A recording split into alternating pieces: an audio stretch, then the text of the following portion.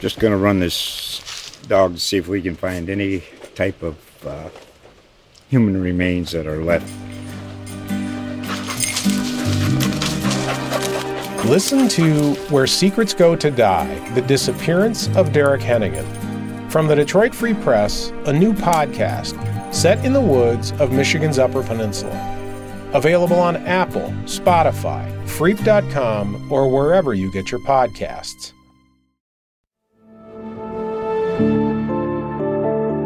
I'm Nuria Martinez-Keel. And I'm Dale Denwald. You're listening to The Source. Thanks for joining us as we discuss the Oklahoman's most impactful stories with the reporters who wrote them. This week, Oklahoma's Pardon and Parole Board recommended Julius Jones's death sentence be commuted to life in prison with the possibility of parole. Commutation is recommended. It's the clearest victory yet for Jones's family and supporters who support his claim of innocence. But the family of the victim, who Jones was convicted of killing, say they are devastated. We sincerely hope that Governor Stitt will review this case and treat us more fairly than the criminal justice reformers on this board.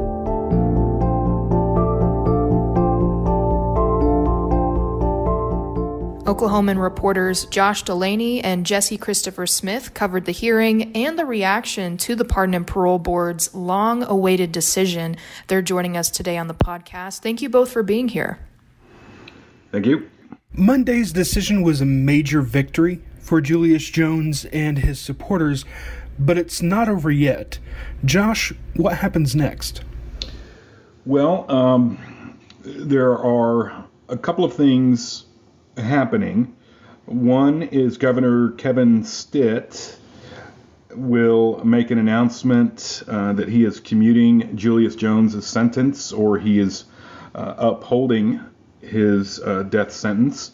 If it's commuted, it could be life in prison without the possibility of parole, or life in prison with the possibility of parole. And of course, Jones's supporters would hope for his release from prison based on the amount of time that he has already served. So that's what's going on the governor's end. Last month, the Attorney General for Oklahoma, John O'Connor, asked the Oklahoma Court of Criminal Appeals to set execution dates for several death row inmates, one of them being Julius Jones.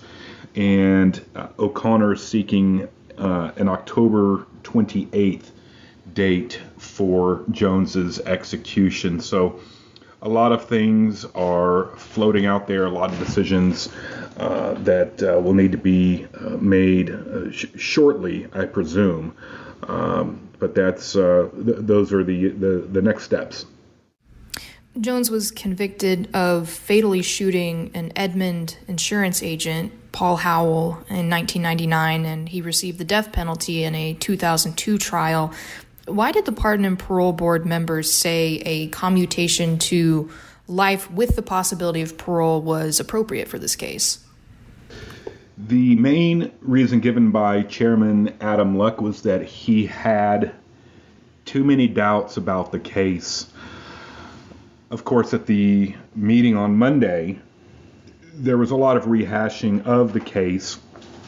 Both sides had the family of Paul Howell, the victim, spoke for 30 minutes, and then a prosecutor spoke, and then a defense attorney for Jones spoke, and each of those groups or representatives had about a half hour to speak. The defense brought up some issues that have been common in the arguments to have Jones' sentence commuted, questions about DNA found on a red bandana. The prosecutors say that clearly ties Jones to the murder based on DNA evidence. The defense says that the DNA was highly degraded on that bandana.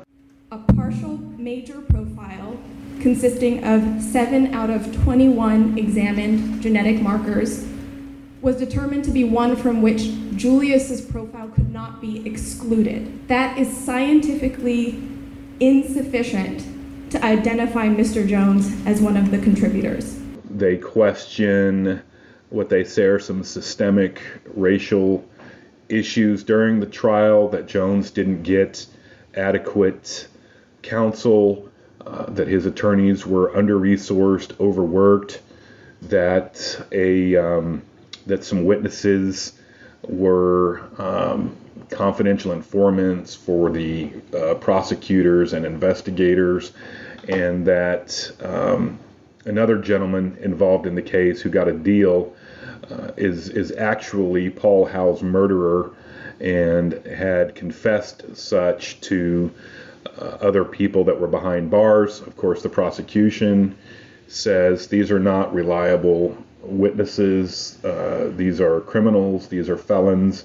That Julius Jones was, in the days leading up to Paul Howe's murder, was growing more and more violent in his crimes, with carjackings leading up to that. He was a young man who had been involved in a long escalating process of criminal violence. Every bit of what he was doing was criminally violent.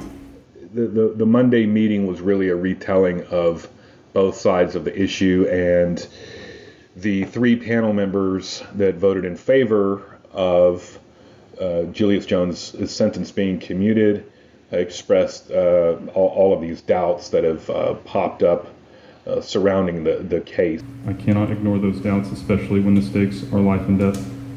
For this reason, my vote is yes, and I recommend commuting the sentence to life with the possibility of parole. The prosecutors will say this is a media and celebrity-driven campaign to free a guilty man. Is this justice in Oklahoma? No. Maybe this is justice in California and George Soros' world, but this is not the justice system in Oklahoma. And the folks that are supporting this commutation have not studied the case, have not looked at the transcript. They've not considered whether or not Julius Jones was actually home the night of Paul Howe's murder, that his defense attorneys initially said that he wasn't home, and now Jones and his family are saying yes, he was home. So it was a lot of recounting of the facts and the disputed facts of the case, and the Pardon and Parole Board members that voted in favor of his commutation simply said they just had too many doubts. Jesse, you spent the day with the Jones family and his supporters. Were they confident going into the hearing that the board would take their side? Yes, I would say it was more a 50-50 feeling and emotion going into it. I was across the street from the parole board hearing. I was with supporters and advocates of Jones in the Evangelistic Church of Christ parking lot right across from where the parole board hearing was being held. Pretty much everyone there was hopeful. Everyone I talked to there said they were hopeful, but also very anxious. I remember someone telling me that they felt that the deck was stacked against them and had historically been stacked against them, but that they remained hopeful.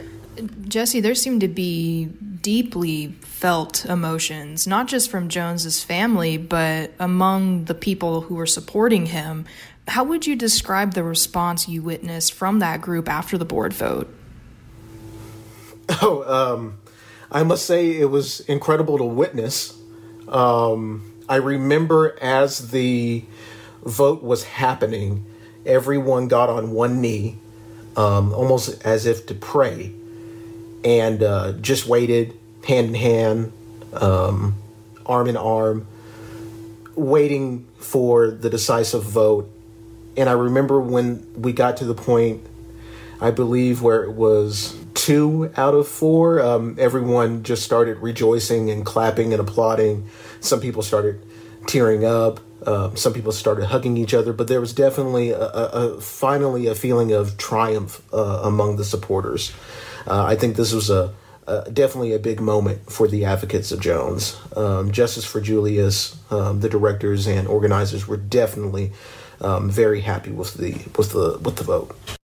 Now let's touch a bit on the movement here that you're talking about. Much of the reporting on this has focused on Julius Jones's fight for clemency and his claims of innocence. But the victim's brother, Brian, described feeling like he's David, battling the Goliath of a public relations campaign that is the Justice for Julius movement. How did Jones's supporters respond to the grief and comments made during this hearing by Howell's family? Yes, it's great that you mentioned that, because Jones's supporters, every single one of them, wanted to make it very clear to me that their celebration of a possible commutation of Jones's sentence did not mean that they were dismissive of the pain that the Howell family was feeling. I've thought about this day for a really long time, and I've always known that my good day would be somebody else's bad day. It's really my sincere heart that this campaign has never intended to wound anyone. It has never intended to perpetuate more trauma on the victim's family. I remember Madeline Jones, the mother of Julius Jones, kept reiterating that today was a step forward, but that they had a few more to make. And one of those was healing for both her family, because of what she felt was an injustice done to her son and to her family, but also a healing for the Howell family. I think she said that she prays for them just as much as she prays for her own family, because they lost a father. And so everyone else as well on Jones's side, including many other active organizers, J.B. Williams especially, I remember being there as well. I remember him saying, we don't want anyone to feel like this is an attack on the Howell family because of the way that this has been organized and directed. We simply want justice for Jones because we don't feel like he should die, because we feel he is innocent. But it did not mean that they did not want justice for the Howell family. It did not mean that they did not want to see the actual killer, at least to them, behind bars to see justice. They just did not believe Jones deserved to die. So that was reiterated to me often. Yeah, it's so fascinating to see that movement. It did seem almost Goliath-like, and that 1 million people signed a petition supporting his release. He had major celebrities like Kim Kardashian who visited him in prison and vocally supported his release. But members of the Howell family spoke at that commutation hearing as well. Why did they say that Jones' death sentence should remain the same? They believe that would be justice in this case, that Julius Jones took the life of Paul Howell, and justice would be served only if Julius Jones is executed. One of Paul Howell's daughters spoke. She said that when during the night of the shooting, she looked out the window and saw Julius Jones walking by the car. She waved at him because she was a child. That's what innocent children do. And the next thing she heard was a gunshot, and she saw her father's head snap to the side. Then Paul Howell's sister said she tried to rush the girls into the house. She saw Julius Jones. He yelled for them to stop, and then shot again. The next time I went outside, my mother was cradled over Paul saying, "Please be alive, please be alive." She asked me if Paul had a pulse, and I told her he did, but I knew he was already gone. The panic on my parents' face that night still haunts me to this day. So you have a little girl at the time, you have Paul Howell's sister at the time, both saying that they saw Julius Jones, that he did this, and that's what justice would mean for them. And they are angry at this movement to commute the sentence of who they believe to be a murderer. We don't have a represent justice, which is a California 501c3 on our side, but we do have the truth. And the truth is that 12 jurors found Julius Jones guilty of the murder of Paul Howell, and the courts have reviewed this case and that conviction and affirmed it for the last 18 years.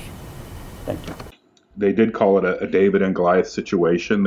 We've had people like Kim Kardashian, Russell Westbrook, Baker Mayfield, lots of people coming out in support of Julius Jones's commutation, and very little, if any, consideration for the family of Paul Howell.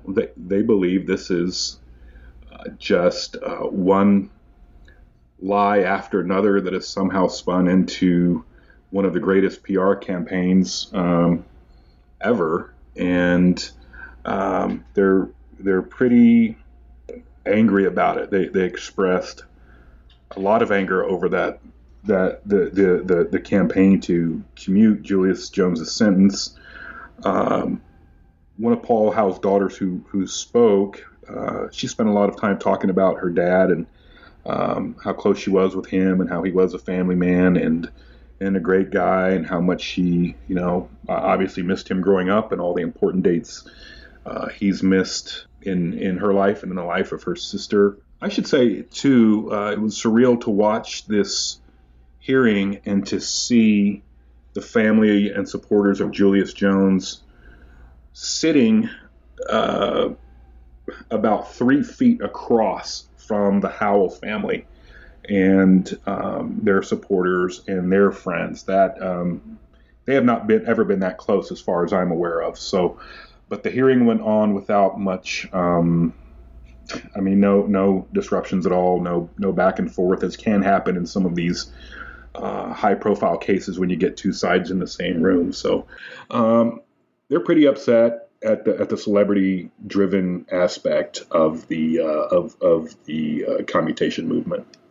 Now, this question is a two-parter for Josh and Jesse. This decision now rests in the governor's hands. Governor Stitt has appointed most of the Pardon and Parole Board, and he has appointed Oklahoma's Attorney General.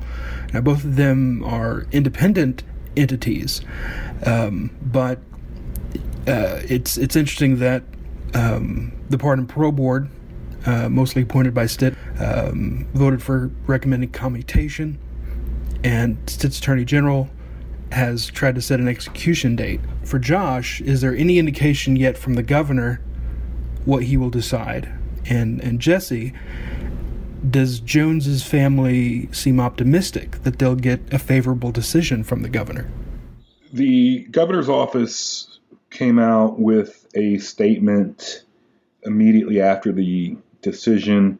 This was through his press people, and they simply said that Governor Stitt takes his role in the process seriously, and he's going to carefully consider the Pardon and Parole Board's recommendation. He's not going to have any further comment until he makes a decision. So the governor's office has kept his thinking on this pretty close to the vest. I think that the Justice for Julius movement and the rest of the Jones family are cautiously optimistic. Like Josh was saying, the ultimate decision is in the hands of the governor. I remember hearing Madeline Jones, Jones's mother, specifically say, when she was asked by other reporters if she was optimistic about Governor Stitt's decision-making, she said verbatim, I love him and I know that he's going to do it right, is what she said. And so it sounds to me like she's aware of the political reality of what all is going on here at this moment.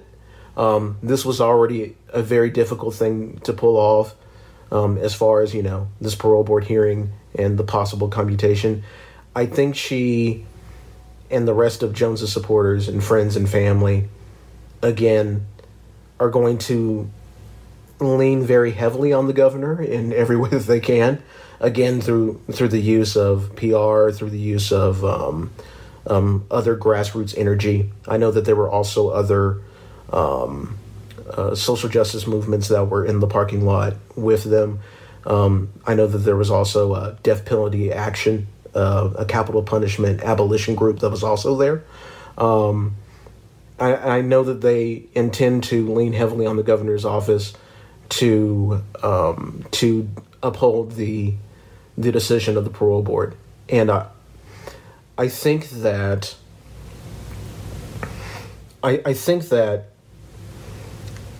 everyone in that parking lot and everyone at that church was telling me that they do not intend this to be an attack. They have no intention of harassing the governor.